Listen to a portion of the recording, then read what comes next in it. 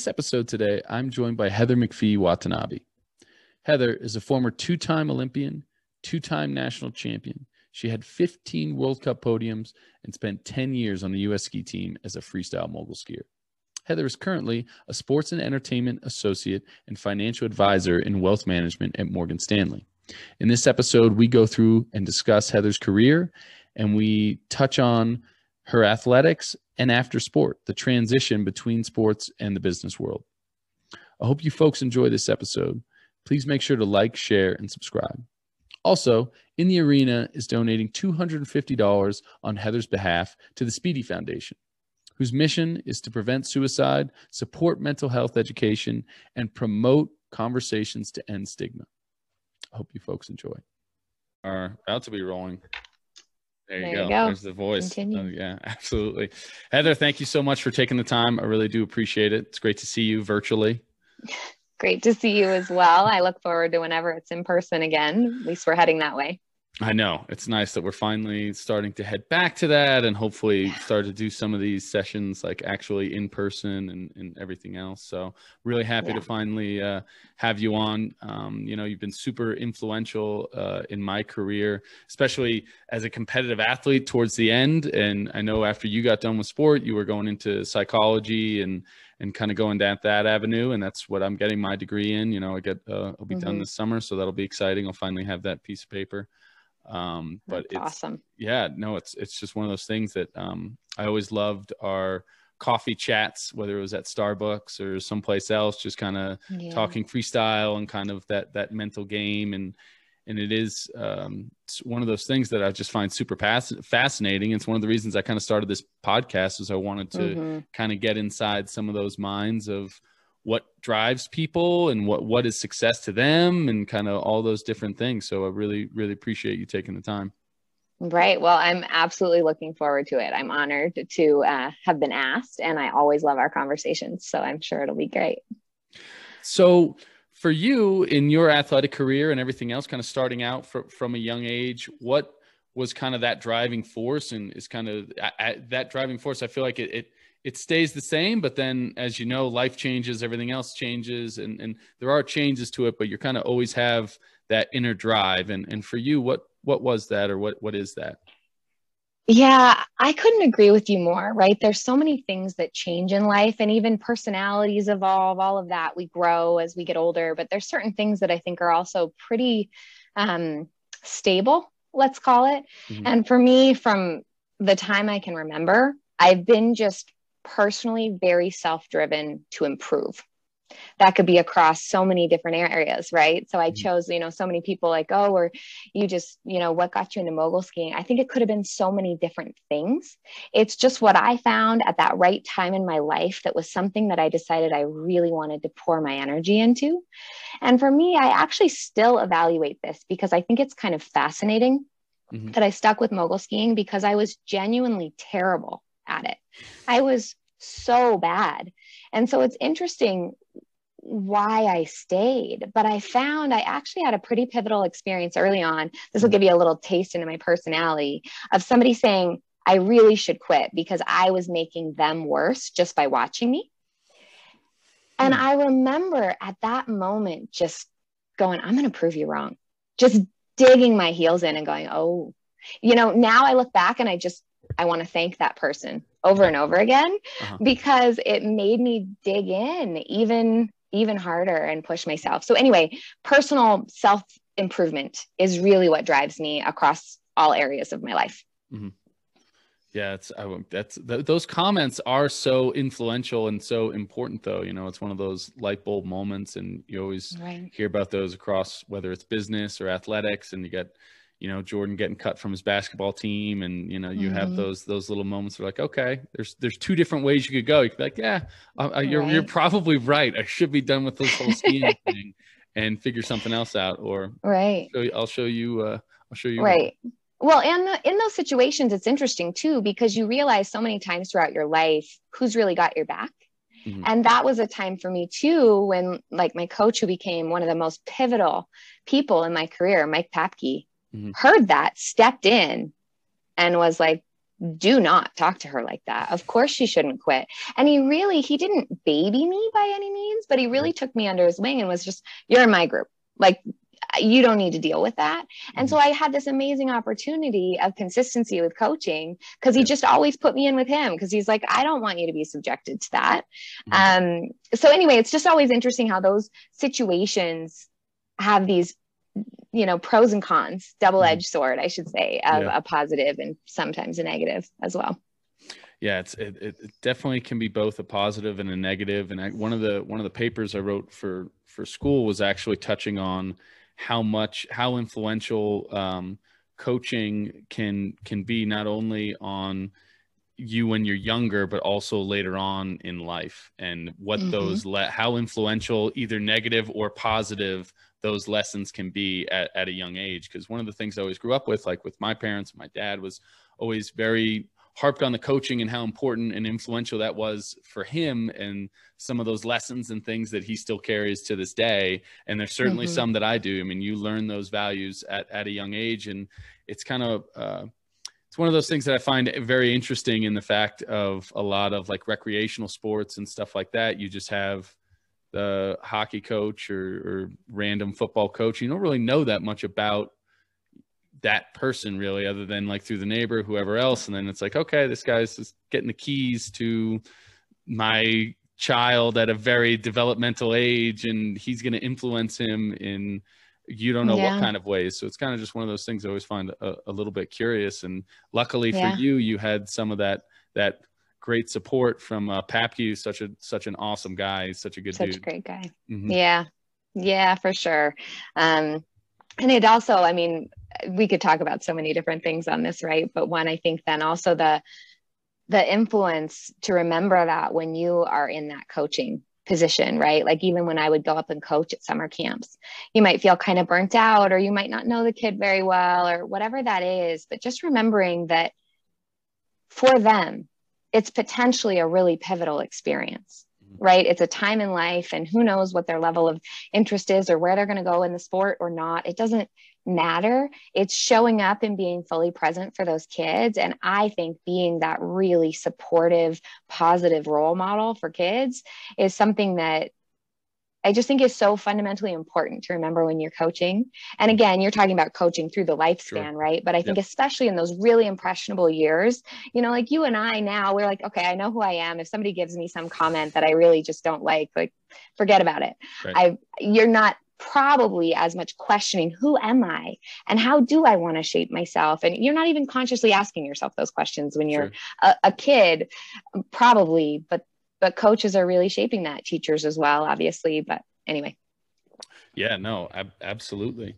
And who were some of those other influences, not only at a younger age, but kind of throughout your career in athletics, outside of athletics, as you moved on after that, who really kind of helped advise you or mentored you, or just were super influential as you've kind of looked back and had a chance to reflect on athletics and where you are now?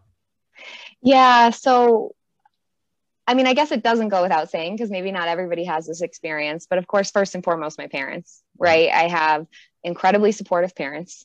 They never pushed me, but they were very supportive. They could see my passion and they did what they could to support that, but it was very much my dream and they never made it their dream. Right. So I'm very grateful for that. And even more so now, as I've seen, so many different ways that can evolve. I never had that kind of pressure. Papke, for sure, my first and really, most influential coach, for sure. The reason I stayed in freestyle, I was this very serious little kid that came from gymnastics, and he made everything playful and funny. And just even he helped me to not take it quite so seriously when I was really young. And I think that helped me my whole career. Then Dowling stepped in, offered me a scholarship to his program that was an absolute game changer for me. 6-day-a-week program and the support I needed. And that's where I made the national team from. I had given myself an ultimatum. I mean, before that point, I was known as the girl who won training, and I kept just choking under pressure. which then, we can speak all to the mental side too, which is so important, right? I was missing that piece, and Dowling saw my potential and really helped me with the consistency piece to have that training, and just, he's so technically sound. So that was great. And then Craig Manning, who we of course both know on the mental side, stepping in, I started working with him after, in 2009. So that was heading into my first Olympics, which I was a total dark horse for. And I really think that was the catalyst. That was that last thing that I needed. I was doing all the other parts. I was very focused on hill. I had great on hill coaching. My strength coach was phenomenal. And I was doing the chopping wood and carrying water, but my mind was not in the right place. So he was really a game changer for me that way. So those are the main ones. And then, my career and beyond, definitely my husband. I mean, he's somebody who, this maybe sounds like kind of a silly story, but it really speaks to my husband in spades, is he always forgets when I'm injured. And you could either look at that as like, wow, that's really frustrating, but it's because he never thinks of me as injured or broken or unable to achieve anything. And so he's just always supported me so much in that way. And sometimes that support is asking me really hard questions that maybe are things that I didn't necessarily want to face, but he sees how important it is to me. Like, for example, heading into the Sochi year, I had a big decision to make into the 2014 Olympics of, am I really going to stick to it and do these two more difficult tricks, even if that means that potentially my results won't be where I want them, but it's what I've spoken to, it's what I've committed to. Every single girl that I've coached for the last 4 years, I've been telling them this. Or am I willing to back down on my tricks and try to speak to more what the judges were looking for at that time? And he asked me that question well in advance of, if it comes to this, what are you going to choose and what are you going to be able to live with? And so I appreciate those sort of influences in my life, of somebody who knows me that well and says, you're not going to want to hear this, but have you thought about? No, that tough love, and kind of that's the real love sometimes that you need. And this is what you've been talking about, and this is what you want to do. And it's nice because sometimes, I think as an athlete and everything else, you can look at and be so stuck and just not see the forest through the trees. You're really looking at those trees and you're fixated on this one issue and you're frustrated. And then like, hey, there's this whole other thing out there. This is what your main goal was. You got to kind of take your lumps now.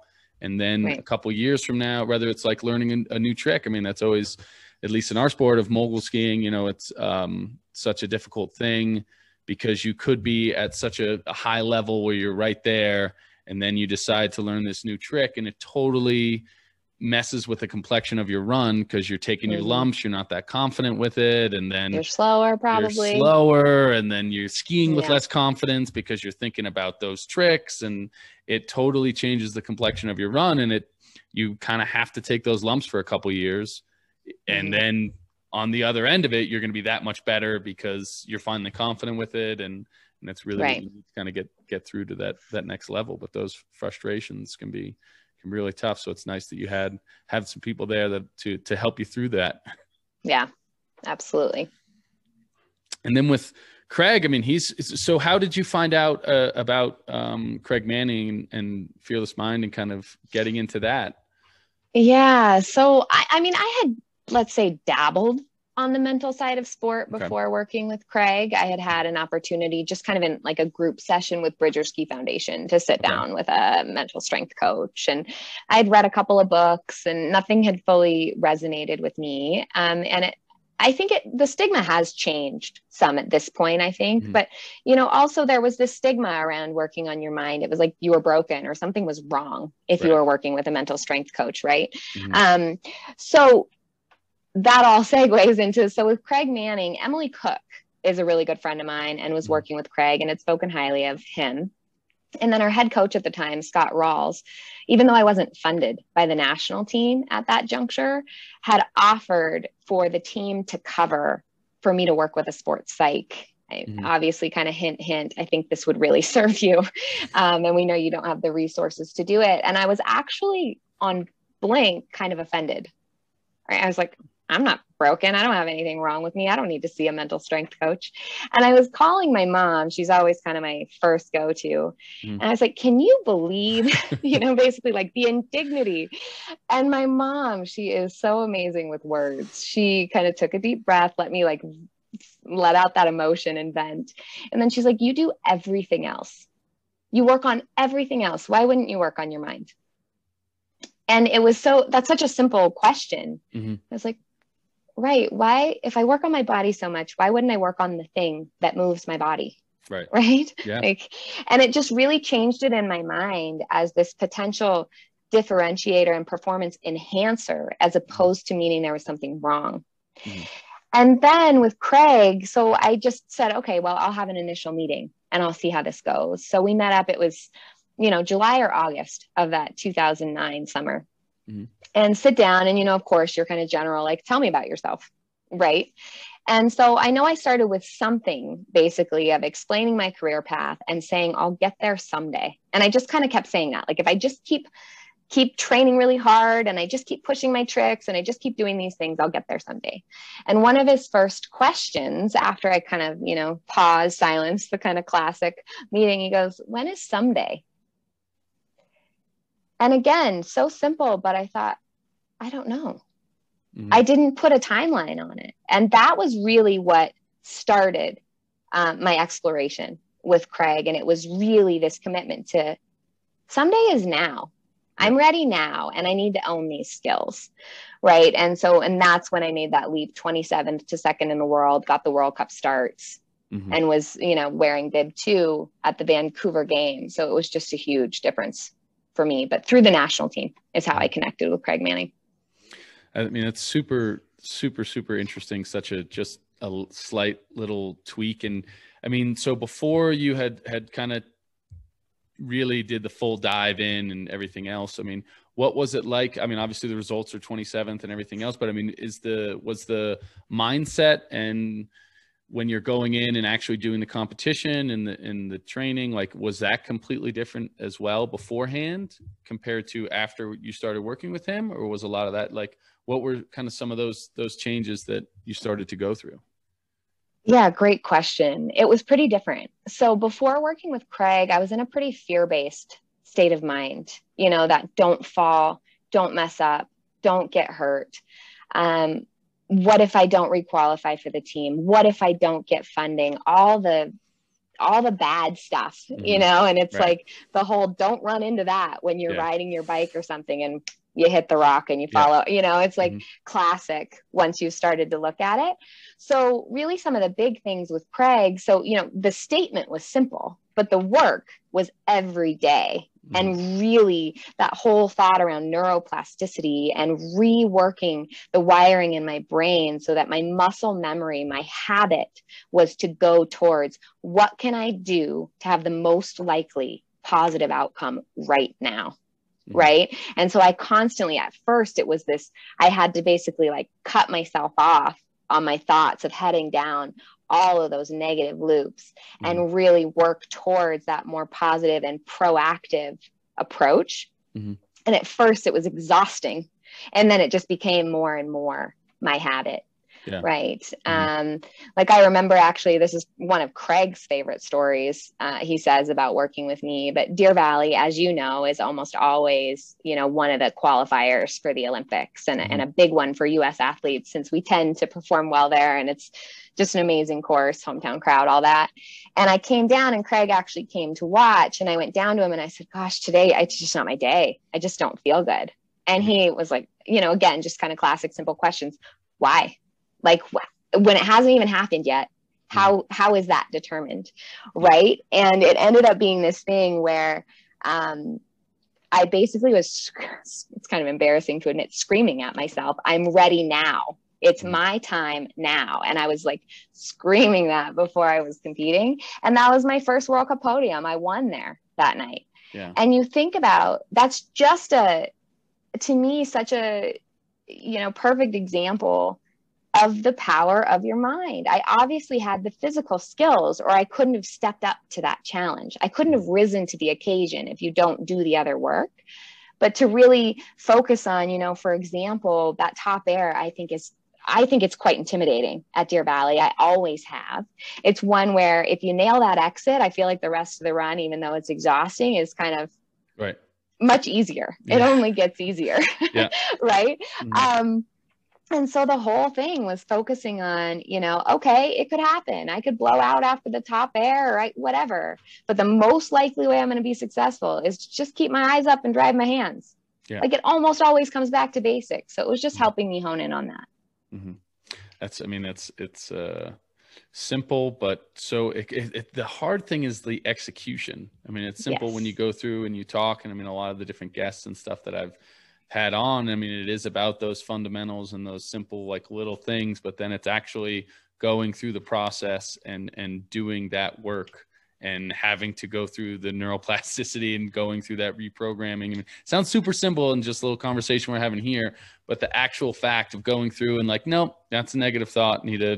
That's not the new way I'm thinking. I'm now gonna, and to make that change. And I mean, it sounds like you were able to get a lot of belief, and before, you kind of had shouldered a lot of that stress and kind of the what if, and that don't do this, don't do that. And then I was like, okay, like I am ready. I don't need to, there's no waiting on the timeline. It is now. Right. Carpe diem. Yeah. Well, and I think that and I honestly still sometimes struggle with confidence issues, right? It's kind of, I would have this, like, am I worthy of this? Basically. And I think that's somewhat of a fairly normal human experience. I mean, not across the globe, obviously, or I should say across the board, not just speaking to geography by any means, but just that whole concept. And what's also that balance that I feel like you're maybe always grappling with, whatever balance means, but of acknowledging and letting yourself kind of have those lows sometimes, or whatever that needs to be, of just feeling it and wallowing in it, let's say, and then going, all right, let's move on. Like, what am I working on now? Right. Because I never wanted to be fake about it or sit here and say, oh, well, now that I worked with a mental strength coach, I'm positive all the time. I have no confidence issues and it's just, easy. No, it's constant work. But I think it's like, I explain it kind of as anything else, right? Like, let's say you've been out of the gym for a while. So you're kind of out of practice and out of step with it. And you're trying to figure out your routine. And so even that, let's say you even show up. At first, it's mentally challenging on top of physically challenging, because you're like, okay, what do I even do? Right? You kind of need this roadmap. And then you need to get used to the roadmap. And so you're thinking a little bit harder. Maybe you're thinking about form or whatever that is. And then it gets easier, muscle memory, all of that. And then you basically just get to go in and do it. Right. You barely have to think anymore, right? And it can be just really fun. And so it's the same thing with any of these habit loops, right? It's or going, wow, okay, I'm getting kind of rusty on that one. I kind of thought I had it down, and then I got a little bit lazy and stopped journaling again, and I got to pick it back up again because I'm in a new context or whatever that is. What, I mean, speaking to the journal, what were some of those things that you absolutely did not enjoy doing when it comes to that part of the process? Because whether it's in business or athletics or anything else, there are things that you just really don't enjoy doing, but you do it, you'll suck it up and you'll get it done. I mean, a lot of people will be going through and doing those workouts. They just enjoy, obviously the competitions, that's why we're in it, to compete. Right. Or it's, nailing a marketing meeting or whatever that may be. I mean, but what are some of those things that you just didn't really enjoy? Was it the journaling? Was it the about my career specifically? I didn't enjoy? I got to the point, I enjoyed almost all of it. But that was a process in itself to get to where, some of it's about surrounding yourself with those right people that help make that a really enjoyable experience. Right. Yeah. So it came, for example, with the strength stuff, some of the workouts were so hard, but I came to love them. I loved the high effort. I will say that it took a lot of coaxing for me to start enjoying low impact, like low level cardio. I would see that on my workouts and I just skip them. I'd be like, an hour of A1 road biking, like, how boring. That's not even a workout. I'm not even going to sweat. What's the point? Right. And then it took my strength coach saying, okay, promise me you'll commit to it for a month. We're going to do a bike test now, and we're going to do a bike test at the end. And I want to be able to show you what your level of output on the high end is in terms of your improvement by doing the foundational work. Right. Yeah. And so I committed to that month. It was mind blowing in terms of the results. It's not like I can remember the specifics now, but I remember going, oh, that's why. And so then I started all those low level cardios going, okay, Deer Valley Duels Day. That's why I'm doing these. And then it became kind of fun. Yeah. Right. So much of it, it's almost like those mind games that you play with yourself of gamifying life. Right. Or like for me, I'm such a fan. I never want to sound too mechanical when I say this, but of life hacks, like streamlining, like how do I make everything more efficient? Because we only have so much time, and there's certain things I just only want to spend as much time as is necessary on that thing and no more. Yeah. Right. And so when you're looking at those efficiencies, it's all about trying to figure out like, how do I hack the system, right? Or for example, that thing at work, like I'll have whatever that is. It can be different case by case, right? Maybe a particular client call that you don't necessarily want to deal with, or prepping for that meeting. And I always try to tackle like those first 3 big things that just have to get done that day first, because otherwise they sit on my mind. They constantly distract me. I start it and then I hop to something else that seems more fun. I go back to it. I have to remind myself where I was. It's all inefficient. And so really, I even now block prep times in my calendar to make sure that I give myself the mental space and the dedication to that thing that I know I'm going to want to drag my feet on. And just get it done, because then I feel so much better. I'm way more efficient at everything else. And then I also don't end up having later than needed work nights when I want to be home with my kids. Yeah. So blocking off. So those are, what would you have a couple more life hacks or habits that you would say have kind of helped you along the way? I mean, I think certainly looking at the world efficiently and trying to make things more efficient would definitely be a great way to go about it. Well, and I think some of it, I mean, this also sounds pretty basic, but I think is tougher in practice, is really genuinely asking yourself, let's say there's something that's kind of firing you up or bothering you. Like, do I have control in this situation? One, being really honest with yourself, because sometimes you really might, and you might be being a victim to the situation, or you really might not. It might be something that really, there's nothing you can do to affect that outcome. So if you have something you can control, going, okay, so what is that? And just do it, right? One foot in front of the other once you find that. Or if you really have no effect or no possibility to change that, let it go. Like, there's nothing you can do. It's a total waste of energy. I'm not saying I do that every time, but to just brew on something that you don't get to affect is pointless. Either affect it or move on. Right. Control what you can control in there. Yeah. And then another one, and this is probably somewhat, well, maybe case dependent. I think it might be useful for people. So I have 2 littles at home. I have a 3-year-old and a 9-month-old. My life is crazy busy, and I end up feeling like I barely have time for myself. And so some of it, for a while there, when I was first adjusting to being a parent, I wouldn't start workouts because I didn't know how much time I'd have. Maybe they were going down for a nap, or I didn't know when I'd get disrupted or whatever that was. And now, way more often than not, I just start. And I've chosen to be okay with, maybe I set up to do a 30-minute Peloton strength workout and I get 10 minutes in and somebody needs me. 10 minutes is better than nothing. Right. Yeah. And so really trying to focus on being realistic, that at least what I keep telling myself at this kind of intense phase of parenting is life is a marathon. I'm not working out like I used to. I mean, for example, how I was saying, oh gosh, I was dragging on those 1-hour cardio sessions. What I would give to have an hour by myself now of low level cardio. So it's just funny, that perspective I think helps, and just going, do what you can with what you have. Yeah. And I think it's always better to start and then see what happens. Give it a start. Now, are you somebody that likes to, like, when it comes to creating your habits and everything else, and you're building out your day or your week, I mean, how far in advance do you have things planned out? Do you book out like a month, or is it like, okay, Sunday, I like to plan my week out, and I want to tackle this, this, and this, or Sunday, you know, beginning of the month, this is kind of what my plan is for the month. I'll have it scheduled out, you know, take an hour, have it scheduled out. And then obviously those things will change. What kind of habits help you to kind of stay focused on the tasks and kind of what you need to get done? Great questions.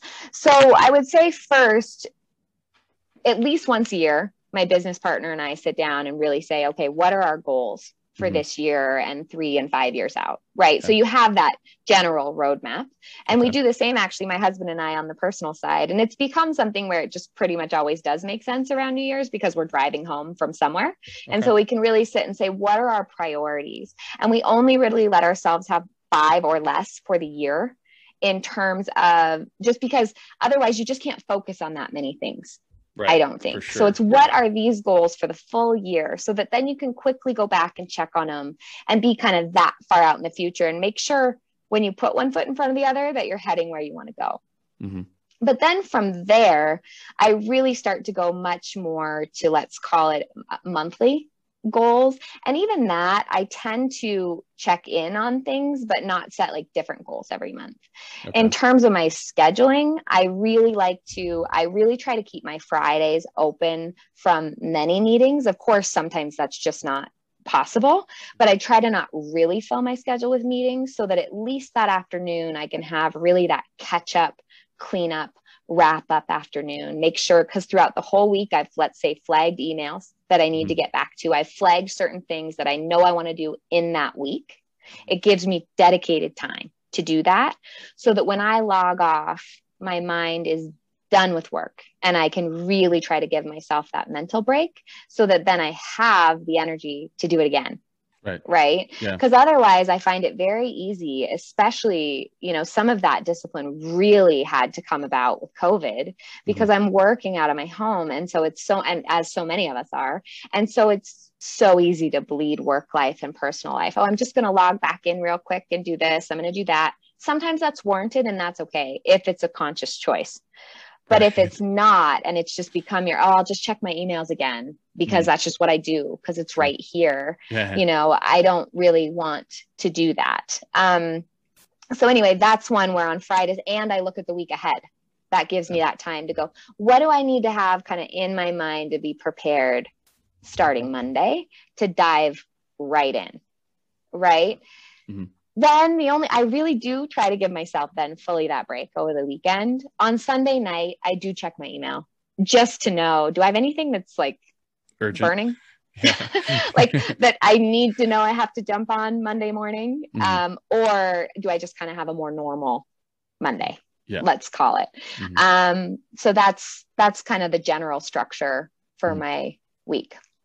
No, I think that's, I like I think that's great. You know, it's always super interesting to hear how differently a lot of the guests have their tactics for scheduling. And, you know, some people have Post-it notes all over the place. Some people don't do scheduling at all. Some people just kind of have a daily thing like, all right, what am I going to take care of today? And so it's super interesting kind of just how differently people decide to go about and attack. And it's interesting that there's so many different ways you can do it, you know, so it gives you, you know, you can tinker, you can try like, okay, I'm going to do it this way or try to change it around. And I've had calendars in the past. I do the count, like write down, and I don't think I'm on board for that. I think either on the Google phone or just I definitely do more of like Post-it notes and stuff like that. For me so far, but I'm going to try the Friday for the next week. I'm going to give that one a go, and I'll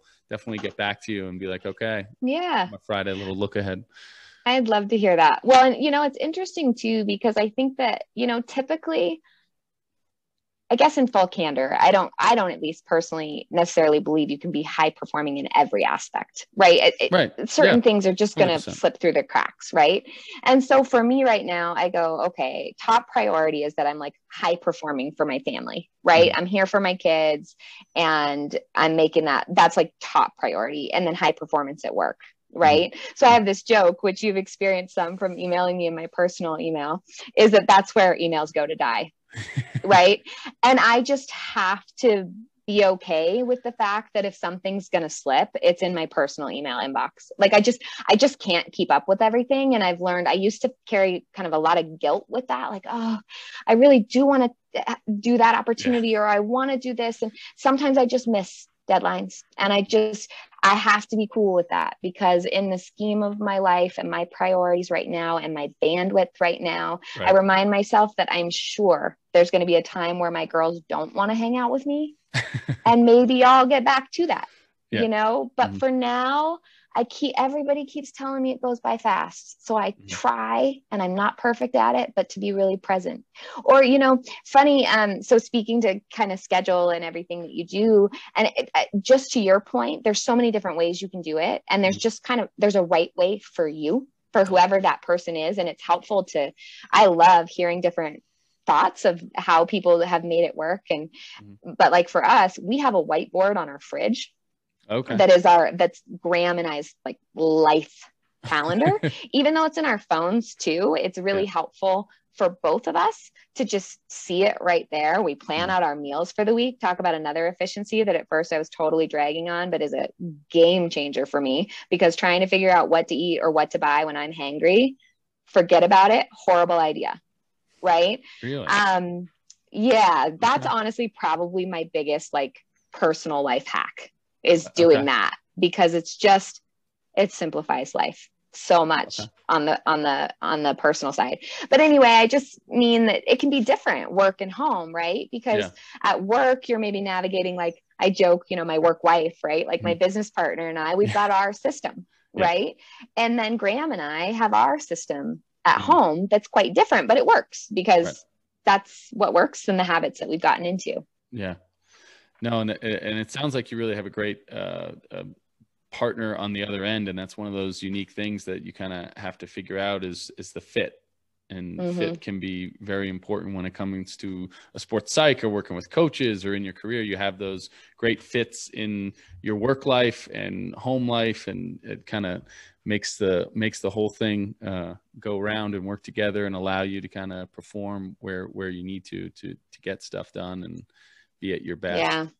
So, well, and gosh, on that front, it's so much about, you know, I remember hearing a long time ago that whole hire slow, fire fast. I'm not in a big hiring and firing role when I say that, but just kind of the general thought of one thing that I've always kind of struggled with is I'm a people pleaser.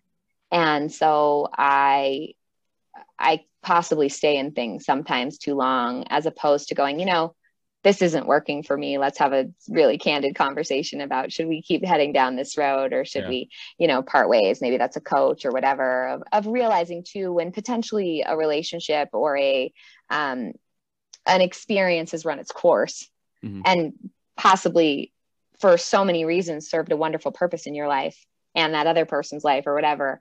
But when it's time to kind of move on from things, because that's at least something for me, I don't want to hurt anybody's feelings, or I don't want to, you know, and often you have those tough conversations. Somebody's like, oh, great, I felt the same way. You know, it's anyway. So. No, definitely. That is part of the problems of being a people pleaser, because I'm the exact same way. Definitely always want to make sure everyone's doing okay. Like, comes from like I think it definitely family, grandparents, stuff like that. Everyone doing all right? You okay? Everything's good. Right. So does everybody have food? Is anybody thirsty? Is somebody do everything for everybody? I haven't even sat down and talked to anybody yet.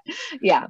So when you go with I'm curious on the meal prepping, when you go through and do that, is that like you cook like once, like is a week? Cause I feel like that's gotta be super time consuming, and maybe I'm just looking at it totally ass backwards, but I feel like going through and like prepping and going through all that stuff rather than, I don't know. How do you prep that out? Yeah. So actually, like anything else, at first it's kind of clunky and then it becomes your habit loop. So we found an app that works really well for us. It's called Mealime, and it's something where you can select your meals for the week. It pre-populates your grocery list. You go through and just quickly check off all the things that you already have, right? Salt, pepper, oil, that stuff. And then you go to the store just for those items, and you shop for the week. Like we shop for the full week on either Sundays or Mondays. Okay. And then, but you cook each meal fresh that night. Some people definitely do like all their prep for the week. And I've never wanted to take like a Sunday to do that. Right. I really enjoy my weekends and my time with family and don't want to cook all day. I like cooking, but and that way also it's fresh. So for us, we pick kind of quick. They usually take 30 minutes or so to make, but you have everything for the week ready to go, and you've planned out when you're eating what based on kind of freshness and all of that. Super. So that's how we do it. And we always, the thing is, at first maybe I'm getting too in the weeds, but we used to plan 7 meals.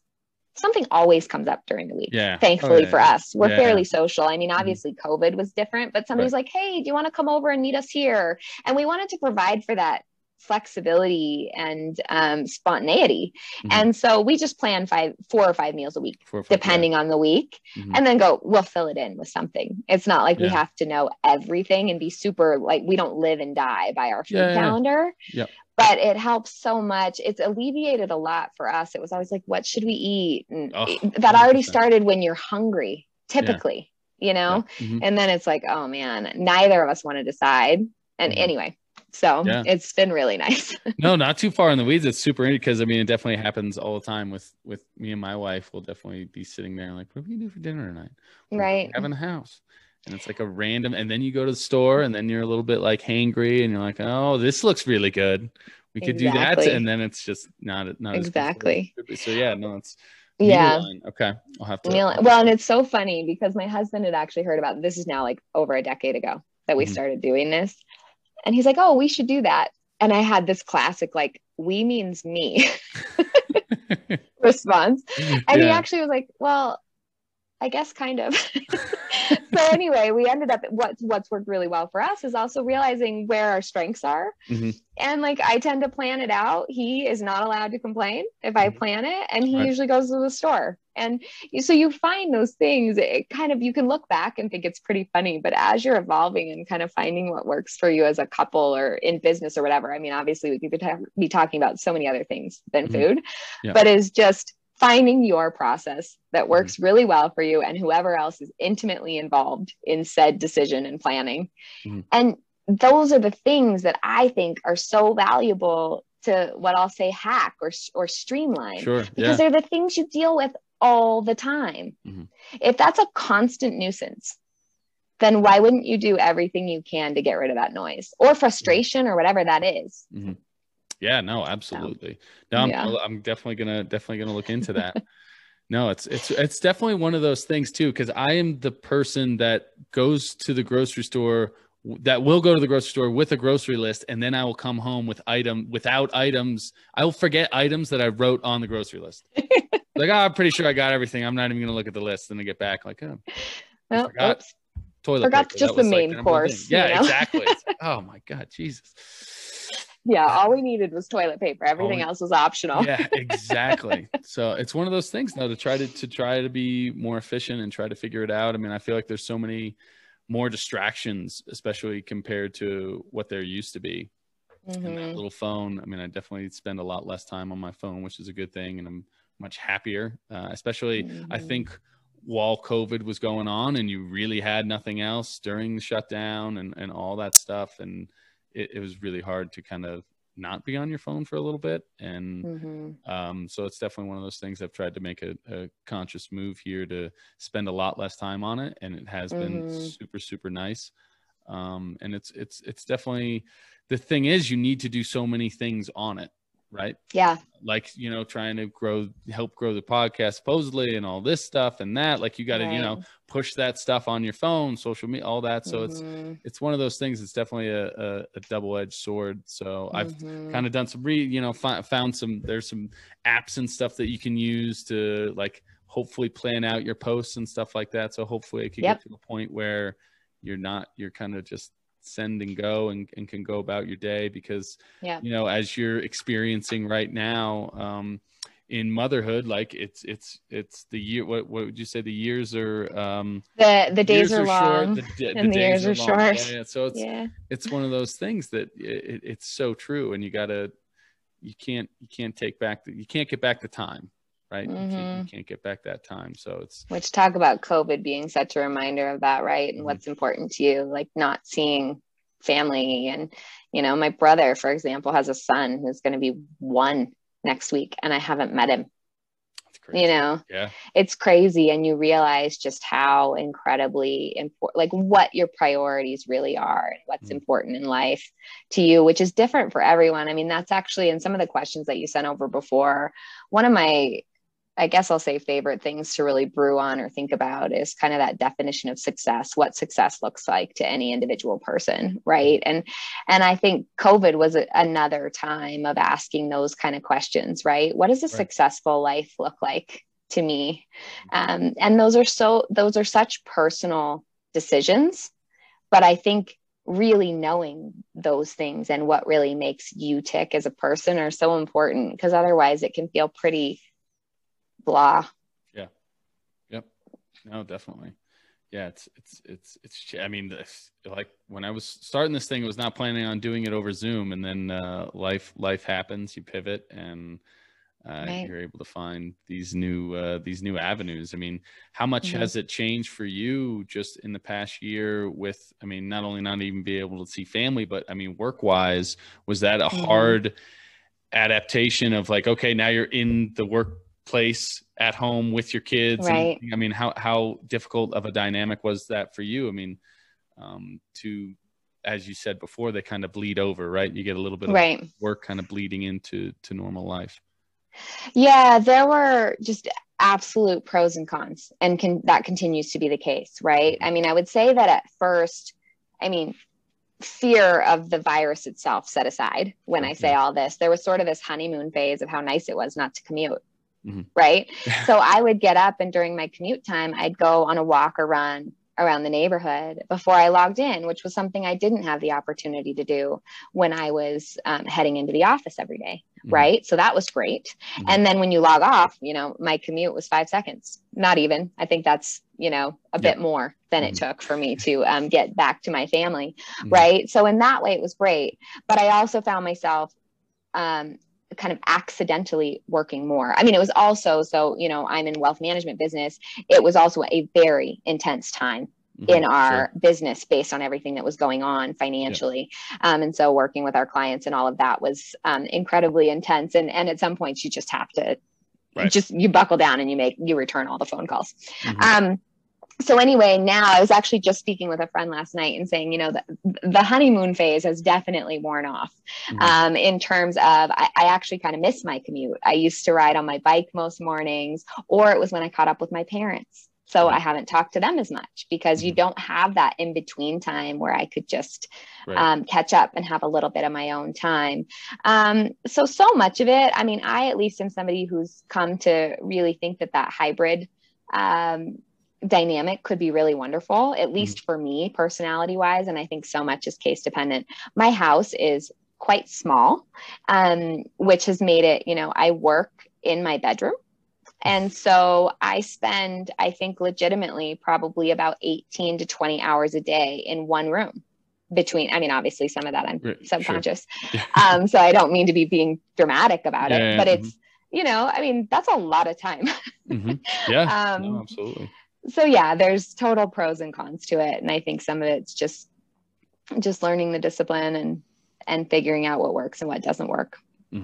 Yeah, no, it's crazy to think. I mean, hopefully things are going to be starting to get back to, it seems to be trending that way. We seem to be getting back to normal. So it'll be super exciting to kind of see as that continues to go that way. And I was actually just reading an article, I think it was in the Wall Street Journal, on whether people, the efficiency at which they work at home is actually, at least in the studies that they've done, is actually they are more productive at home than they were in the office, even though their superiors and bosses think that they're slacking when they're working from home. They think it's the other way, which is kind of a interesting. Yeah, I can only speak to it anecdotally, but I think that I'm at least the same, if not a bit more efficient at home. Yeah. Besides Fridays when my 3-year-old is not in Montessori, and then it's a little crazy around here. A little bit of a free for all. You do your best. So one of the things I also wanted to touch on or talk to you about, just throughout your career, athletically, business-wise, after sports, all those things. I mean, just a little bit of the perseverance and the kind of the dedication to kind of see through during the bad times when things are not working the right way, and you're kind of struggling a little bit, and if just talk to kind of some of that perseverance that I really think that you need to really be successful in your own life. Yeah, man, I love your questions. I love pondering this stuff and talking about it. And I think for me, it's a lot easier to have perseverance when you know where you're heading and you know what your goal is. Mm-hmm. And so it's when I've lost sight of that, or when I've gone like, gosh, what am I even doing this for? Where it gets a lot more challenging to ride out the rough spots. Right. Mm-hmm. And there's always, that's dynamic in itself, right? Because so I was a competitive mogul skier for 18 years, 10 years on the national team. And there were several inflection points throughout my career, right? Where you say, is it time to hang it up, or do I keep going? Mm-hmm. And each time I think that's a really important check-in, to know that you're not just having perseverance just to have perseverance because that's what you are supposed to do because you've committed for, however long. But once you have decided, okay, I'm in, right? Then I find it so much easier to just do the work. You wake up, you get done what you can, your head hits the pillow, you do it all over again. And I'm somebody who, if anything, is sort of a workaholic and just kind of pushes through pretty much anything. Mm-hmm. Pros and cons of that personality for sure, right? It's a strength and a weakness, like pretty much anything is, right? Mm-hmm. But I do think really having that North Star is what gives me the strength to have perseverance in the hard times. Yeah. It's going, okay, it's okay for me to jump through these hoops, and I'm willing to do this, even though this particular thing doesn't feel very important to me. Mm-hmm. It's because of that thing that I'm working towards that makes all of this worth it. Because otherwise it's just busy work, or it's just, and then sometimes you ask yourself those questions and you go, no, it's actually just busy work. Like, I just should not be doing this. I don't need to persevere here. I actually need to cut the cord, call it a loss, do whatever, and just go, you know what, moving on. Because I don't think that's something that you hopefully have in spades across everything, right? It's that you have in the areas where it's important. And by not doing it everywhere, you have the energy to put that focus where it's best fit, best suited to have it, right? And not go, I have to be strong at everything, or I think you have to have those natural oscillations and give yourself the grace to have them. Mm-hmm. Yeah. No, I think that's definitely a really interesting and good way to kind of to think about it, because there are you can't be perfect at everything, or you can't be amazing at everything. And you do have those weak spots that, you need to work on. And I think being able to kind of have that, I think that's a good and interesting perspective on the perseverance. And it's not just perseverance for perseverance sake, to be able to be like, all right, is this really worth it just because I've been doing it for this long, or is it time to exit stage left? Kind of able to know and understand that difference, because there is a difference. Huge difference, I think. And sometimes you're not going to know that right away. Right. Sometimes it might have to be something like, okay, I'm going to give this another, totally arbitrary, but 6 weeks. I'm just going to commit. Like, I'm all in. I'm persevering for 6 weeks because I really want to find out, is this really important to me? And then you'll have more beta by the end of that time and go, it's not. Or, oh yeah, I'm on the right track here and this is worth it. Right. So sometimes it's not like you're always just going to, like, at least in my opinion, be able to like meditate on it for 10 minutes and figure it out. Right. Sometimes things take longer than that. Meditation's great. That can help, but it's not everything. We're in such a quick fix, kind of instant gratification society, let's say. And I think oftentimes those big things they're not that way. I don't think. Yeah. Well, and I agree with you. And then it's also the fact you deal with so many different distractions when you're trying to make that decision. It's not like you're just alone and you're actually with your mind, and you're kind of rotating through and kind of tumbling over your thoughts back and forth of, does this make sense or not? It's like, okay, you're kind of doing it while you're looking at your phone, or you're distracted, you're listening to music, or you're listening to that and this and that. And it's kind of not really in your own little world, actually thinking through and whether it makes the most sense. And kind of for you, when did you know in your athletic career and stuff that it was time, like, okay, like I've persevered enough and I've reached the point where I'm happy with my performances and I'm happy with what I've done in my career, and it's time to go to the next chapter? There were so many factors in that decision, and it's an area of just huge passion for me, thinking about athletes in transition, because it can be such a challenging time in life. You're really often kind of redefining yourself and figuring so much out. So for me, I feel like I was fortunate in that I had watched a lot of people before me that I was close with transition. And I had watched some transition in what I thought was most, let's say in general, a really positive, kind of good, productive way. And then others who I thought maybe held on to sport longer than was probably prudent. I think that it's very easy to stay in sport when you've done it for that long, for I think a bit too long, because you don't know what else to do. And it's scary to think about moving on. And so I had made a very conscious promise to myself that I would never stay mogul skiing just because I didn't know what else to do. I was very realistic with myself that I wasn't going to know what I wanted to do until I took the plunge and retired. Now, that said, I was really fortunate on a couple fronts. One, my retirement wasn't forced upon me by an injury. I got to choose, which is hugely different. Also, I was very fortunate that based on how I had performed for the team for the last many years, they were willing to give me a year to take a break and still be named to the team, but not take resources from the team, and really see, was I burnt out or was I done? Like, did I just need a break?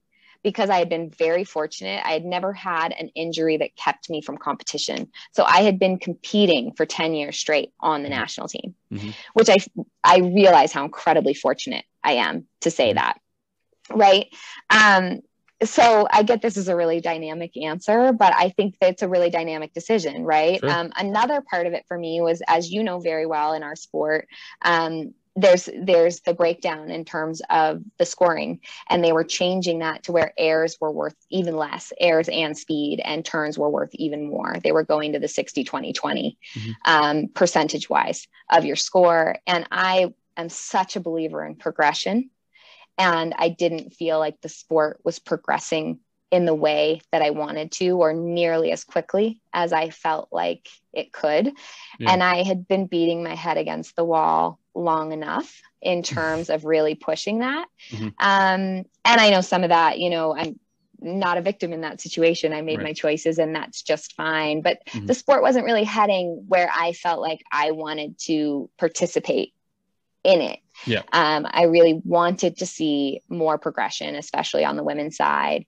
So anyway, there were a lot of factors, and it got to the point where I wasn't willing to take the hits anymore. And I think when you do a sport like that, you have to be willing to take them and be willing to have those consequences, or else it's just time to be done. I didn't want to go through another surgery. I didn't, I wanted to have kids, and I wanted to be able to pick them up, and I wanted to be able to run with them and play with them. And it was just time. Yeah. No, I mean, you had an unbelievable career. And so it is, what were you saying? Just one other thing I want to speak to, though, of what you were saying of, I think some of it, though, was coming to terms with the things that I never achieved in my sport that I really wanted. And being willing to say, I really wanted those things and I didn't get them, and I will never get that opportunity again. And I think acknowledging that and really letting myself feel that it wasn't this, like, I failed, but I wanted an Olympic medal badly. I was very close in 2010. I was, coming into the 2014 season, I was kind of, I was at least highly considered to have one of those medals. Right. And I didn't, and I will always wish that I did. Has it ruined my life? Absolutely not. I have a wonderful life. Has it, any of those things? But I think some of it is, and it actually goes back all the way to kind of all that we've been talking about around the mental side and all of that, is so much of the enjoyment. I mean, thank goodness I didn't just compete and train for the Olympics or for whatever, because that was under 2 minutes of my life total. Right? Yeah. You go, thank goodness you learn, and really you better enjoy the process of whatever you're doing, because those outcomes, a lot of it's out of your control. You know, I'm the one who fell. I'm not also victimizing myself. I'm the one who crashed in 2010. It was nobody else's fault. Like, I'm not, but it just happened. Like, it just is my story.